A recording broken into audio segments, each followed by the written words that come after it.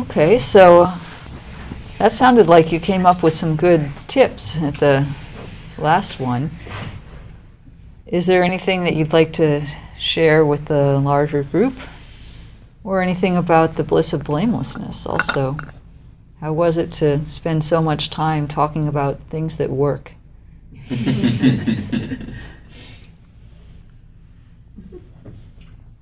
It still shocks me about, and I know they in the writings it was all about that, but how this isn't an answer to your question; it's just a comment. That's fine. About the negative, the bliss of blamelessness, like blame's in there, and it just takes my brain a while to figure out what is it really saying, and so I just find that really interesting, and but it makes me think about it differently because of that. Why would you be thinking about something good using the word blame? That's a good point. What should we invent instead? But, Yes. But it does bring that in. There's, I don't know, and Dan is welcome to chime in on any of these. There's a scenario I've heard teachers say where as we grow in practice, we get to the point where we could stand before any group and feel blameless. We don't want to get into the perfectionistic, a high ideal, but what would it mean to be able to stand before any group of people and feel blameless? It's interesting. It's a state of mind, right? Because we know everybody. There isn't a single person walking this earth who didn't do something at some point in their life. That's how it is to be human. But we could reach the point where we feel blameless. So I think one aspect of it too is to think about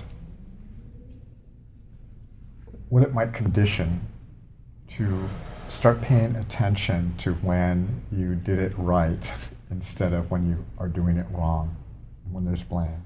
So when we have this experience of blamelessness, which if you think about it, is actually how we are most of the time.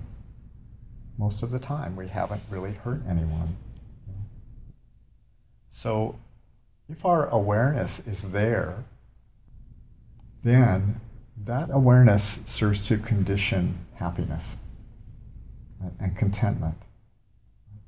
And the entire practice, if you think about it in terms of dependent origination and transcendent dependent origination, it's all based on conditioning, developing a set of conditions from which quite naturally, without forcing it all, the next thing will grow, the next thing will appear. So it's important for us to pay attention to the fact that most of the moments in our lives are blameless moments.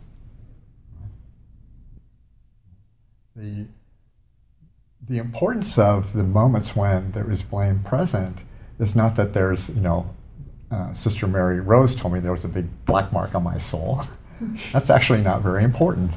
What's important is that I noticed that I did something that was harmful to myself or others, which then, because of that information, I have the opportunity then to not do that again.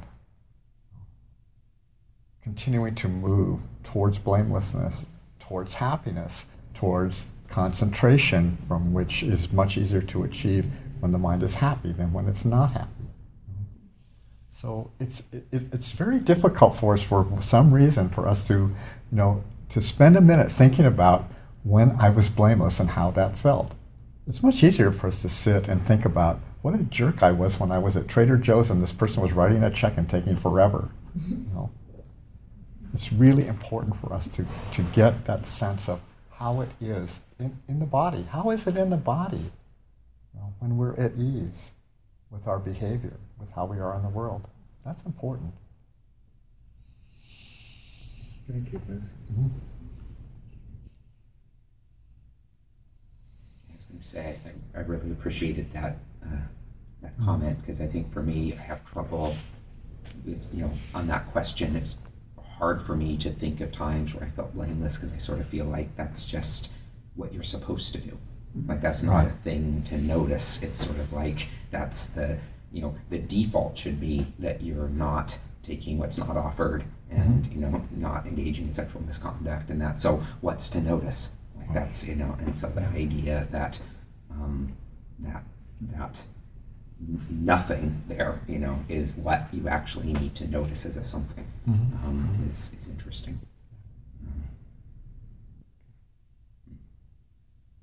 My older brother described that sense of that doing what you're supposed to be doing it just gets you to zero, and, and you know, to be actually all you could ever do was get knocked down from zero, because zero was the reset point of acting the way you're supposed to and expected to, and it's like, well, that doesn't work. I mean, when he finally described it, we both looked at each other and said, yeah, that's the system here, but we don't have to live with that anymore. It's pervasive. Yeah. Let go of that, then you can sometimes get a sense of the goodness of what you do.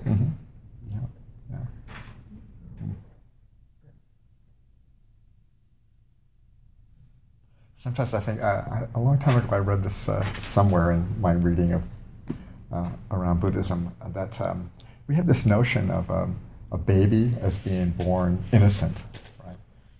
Never done anything wrong, perfectly innocent, and then the path through life is about somehow preserving this, or actually it's about returning to this innocent, because of course the next thing that happens after you're innocent is you get corrupted. No, worse than that. Even before that, even before you could become corrupted from anything that you did, you get original sin. Yep, here's your innocent baby, plop. Put a bunch of mud on that baby. So that's the deal. So the difference is, you know, that from the Buddhist perspective, we're just born in ignorance. You know, we're not trying to return to some kind of state that was perfect and not corrupted and wonderful and, you know, the way we're supposed to be. We're just ignorant.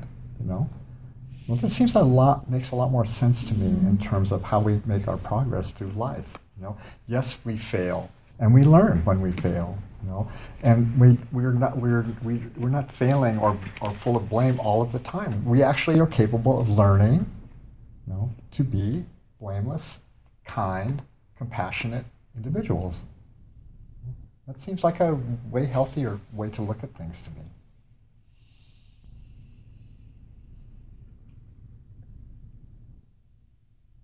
What links? Oh, go ahead. Well, I don't know, this is probably just ignorant, but I hear you saying that's okay. So, isn't there some? Oh, I don't know. So, okay, I don't know this. I'm new to Buddhism. Karma in the culture, our uneducated culture, is, I thought it was sort of like a big burden. So it's all back there. Everything I ever did is back there, and I hear you saying that I can perceive myself as blameless. Really, even with all that I know that I did before, it's could you talk to me a little bit about that? Is there a burden of karma that I can't ever get over? Well, the past is gone. It already happened. So how it's perceived is up to us in the present, right? What we can do is plant certain seeds in the present moment. I think Buddhism takes a very realistic view of the past versus the present versus the future. Yeah, the past happened and things will come because of that. That's how karma works. You have in this moment something coming forth from the past. That's how it works. And at the same time, there's something coming forth fresh in the present. And that part in the present is what we can work with. That's the intention that we're setting that will yield experiences both in the present and in the future. This is what makes karma complicated. But for sure, we don't have any choice about the past. And so, what you've done in the past, I wouldn't choose to see that as a burden. At the very least, it'll yield unpleasant experience in the present moment if it was something harmful. And with enough mindfulness, it's just an unpleasant moment. What's wrong with that? So we cultivate a strength of awareness so that we're not as affected by the karma of the past. Of course, the ultimate example of this is the story of Angulimala, who was a murderer. Some people are nodding, but in case you don't know the story, it's a nice one. He was a fairly serious murderer and bandit, and even was attempting to kill the Buddha. Definitely not a good intention. And he really did those things. You know, he wore their fingers around his neck. That's what Angulimala means. Anguli is a finger, and Amala is, a necklace. So, however, upon seeing the Buddha, he had a conversion moment. The Buddha said something to him that stopped his mind, and so he instead ordained and began to practice and serve the Buddha, and became an arahant, was able to not be burdened by his past and actually let go of completely of the roots of suffering. He was ripe for that. I guess the Buddha saw that.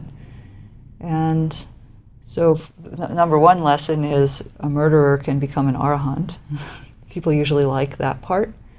The more subtle point comes in the later part of the story where he's already an arahant, but he's still living as he's playing out the karma of this body, and he goes on alms round, and he gets, people throw sticks and potsherds at him, and he gets cut on the head because they recognize him as a murderer.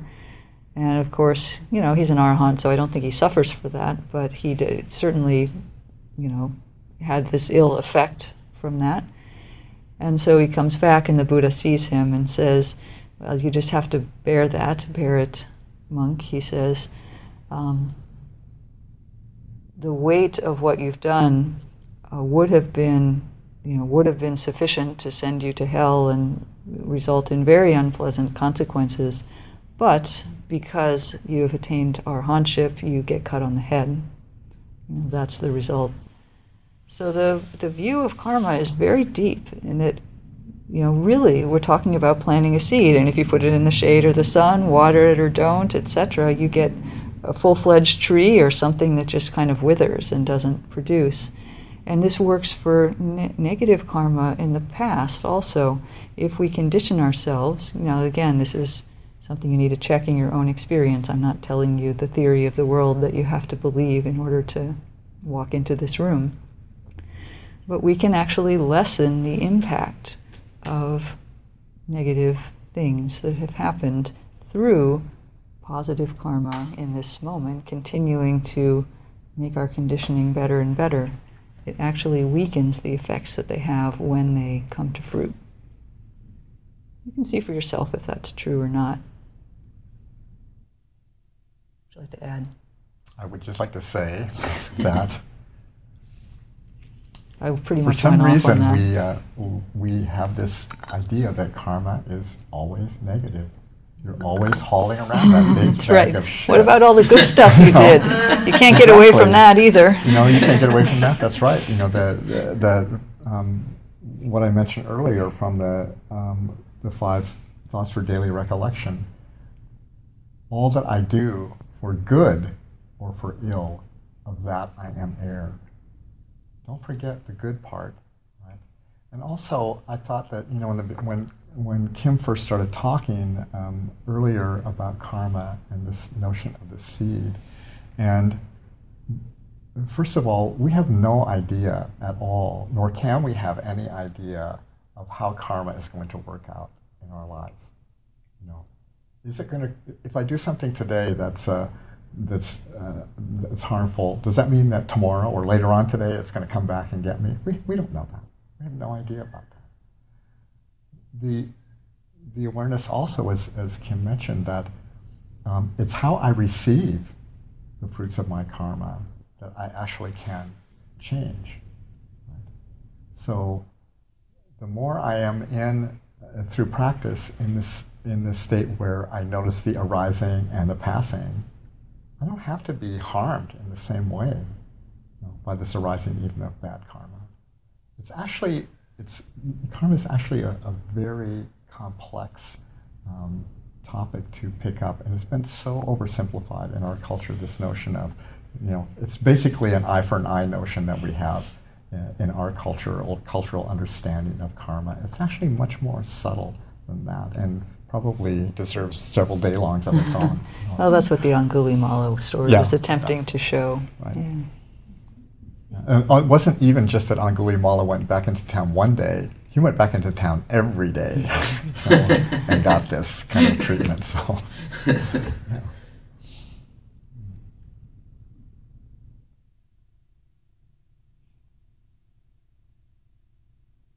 Question about the sort of purifying benefits of the precepts so I know that monastics have more precepts than lay people. So I know there's like 5 and there's 9 and then 220 or something in the Vinaya, and so presumably monastics are having even more purifying benefits than lay people do. So I guess the question is sort of like, why are there 2 paths? Like, why are the Buddha, like if you can achieve final liberation as a layperson, then why are there monastics? And if you can't, why not teach that everyone should be a monastic? Because that's, if you're really, where the rubber hits the road. Like it's very interesting that there's these benefits associated with the precepts and the blamelessness of it. And so if monastics are getting more benefit in some way, then like why? I don't know. I guess the question is like, why are there 2 systems? Or, instead of one system.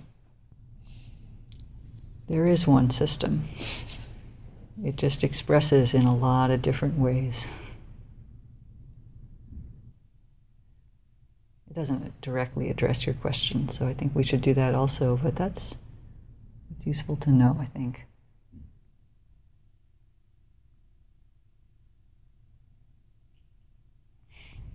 Well, I don't know. I can offer some thoughts on that. For a given being, the challenge of karma, as Dan said, is that we can't know all the stuff going on.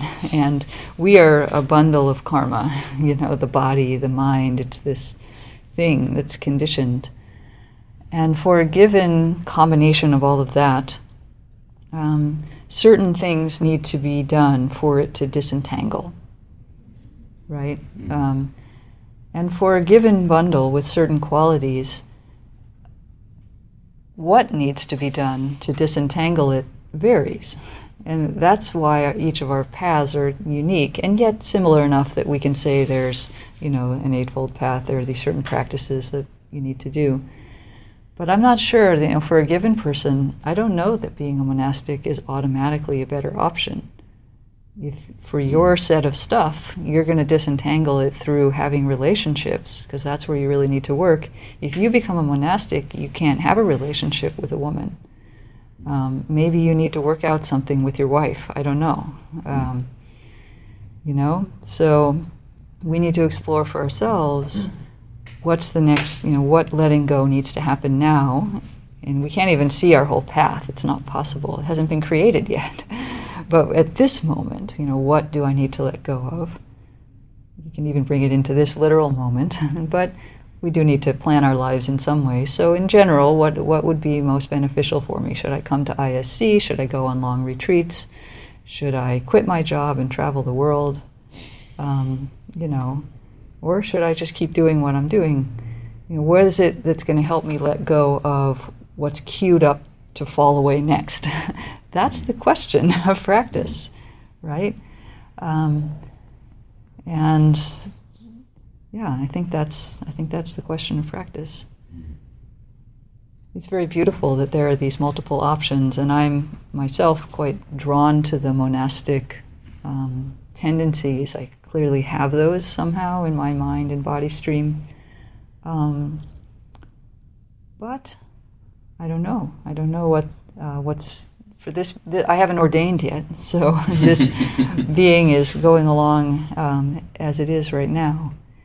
And I think it's a little more subtle, more subtle than saying one path is definitely better and purer than the other.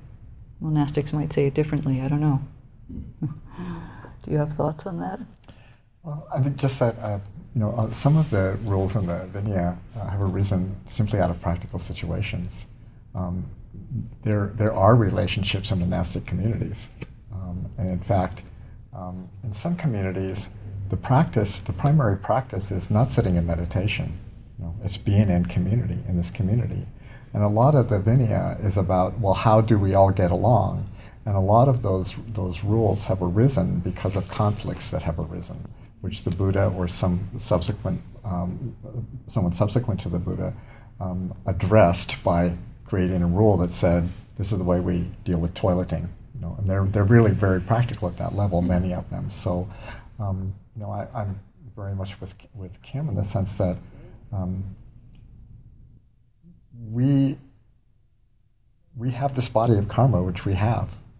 And it may seem, some people are drawn to this monastic life. That's what is there for them. And that is a very rigorous life, full of 223, I think it is. 227 for men, 227 311 for women. Yeah. Yeah. So Gotta watch those women. Yeah. So, and also, those extra rules don't guarantee you anything. The rules don't guarantee enlightenment. Yeah, that's important to know, actually.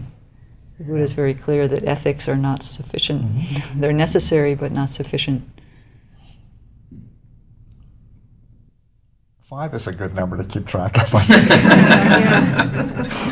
I remember a story I read in a book once, actually, where a monk was stealing other monks. They don't even own very much, but he was like, I don't know, stealing the pen that they were using for this or that. And somebody complained about it. And one of the senior monks heard that this junior monk was doing this, and he commented dryly, sometimes people are so concerned with obeying the 227 precepts that they forget to obey the 5.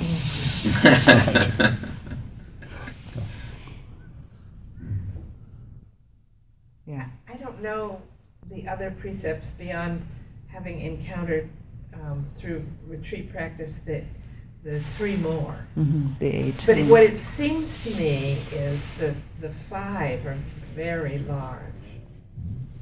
And after that, things get to be minuscule.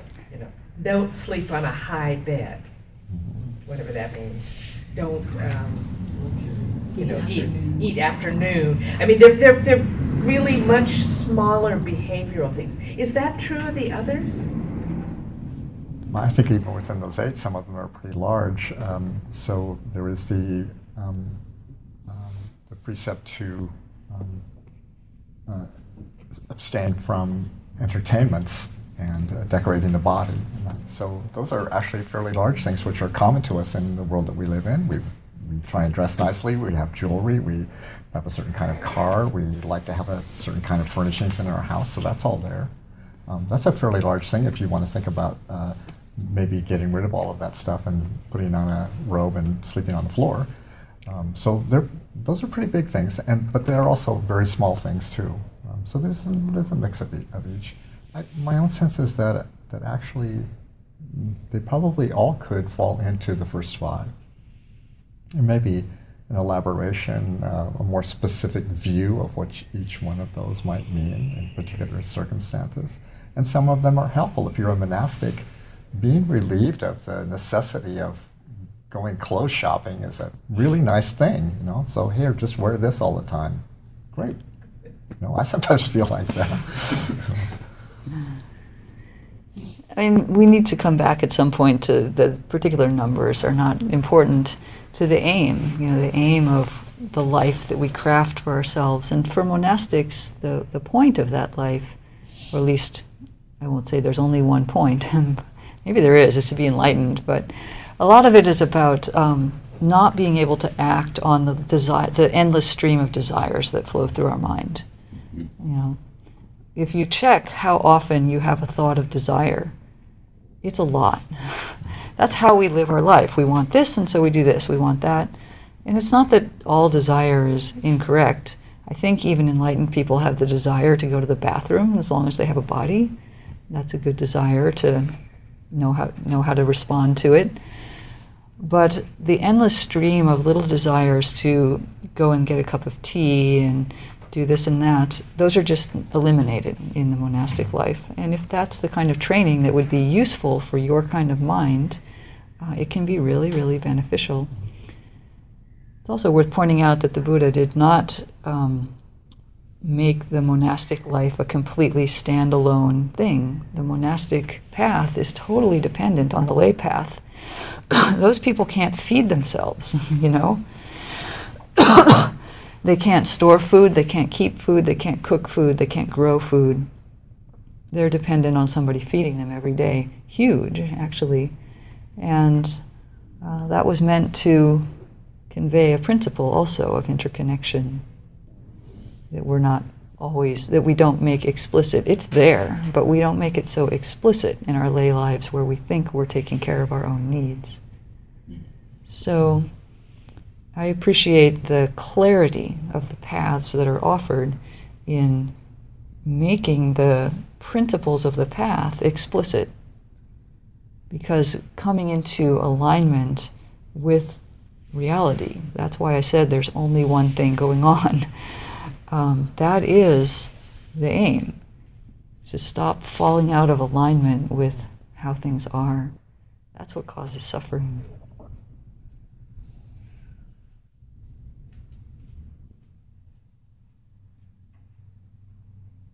These are great questions, by the way. This is really a rich discussion. Yeah. You know, you might even think about of the 8 precepts, and specifically the one concerning eating after noontime.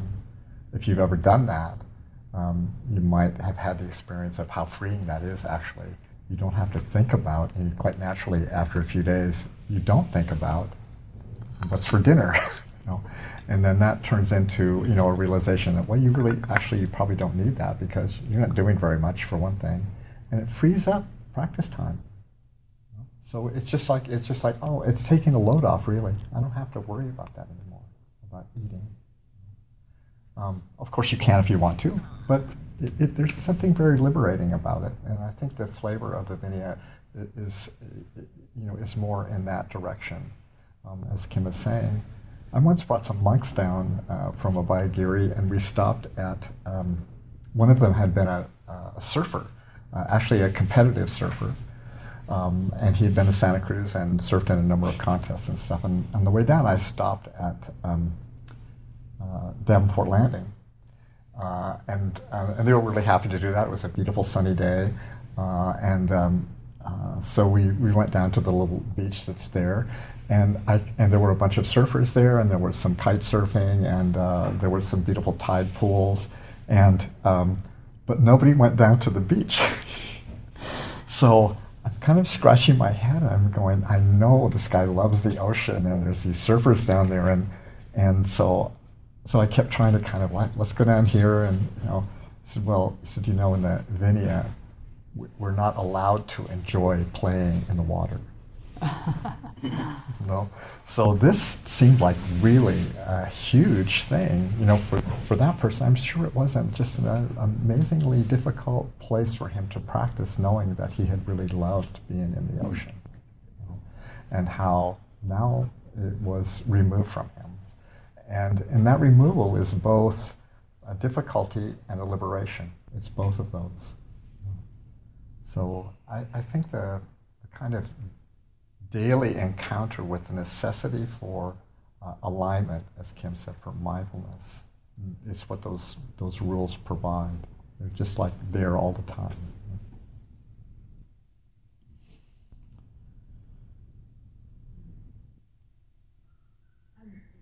When you talk about that, my mind goes to why. Why is there a rule against going down to the ocean? I'm aware of the time, by the way, and some folks are packing up. It's okay if you need to leave, but this is a good question. Yeah, so. So that particular rule, I'm not certain. At some point, there could have been some particular instance. Probably, yeah. Probably. So maybe there was somebody playing in the ocean and they drowned. You know, often the rules in the Vinaya are derived from some specific incidents that occurred, but I don't know specifically about this rule, what the actual case is. But you can ask that kind of why question around things that we're quite used to doing in our daily life. What happens if I form the intention that I think it would be really helpful to me if I didn't have dessert every night?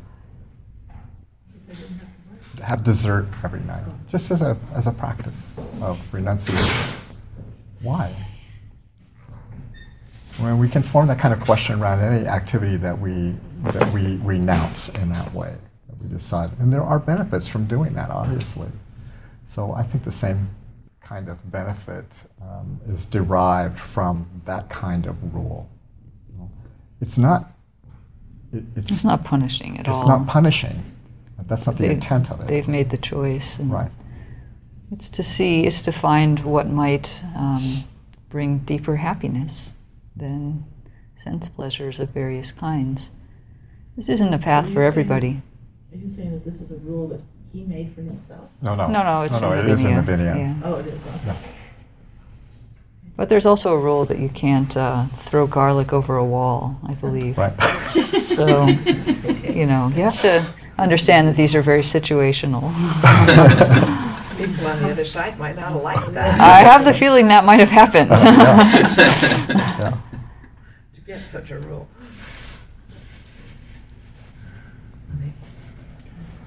It's all exploration. Yeah. All right. Thanks, everyone. Thank you. Wise Livelihood is on February 11th. Thank you for listening. To learn how you can support the teachers and Dharma Seed, please visit dharmaseed.org/donate.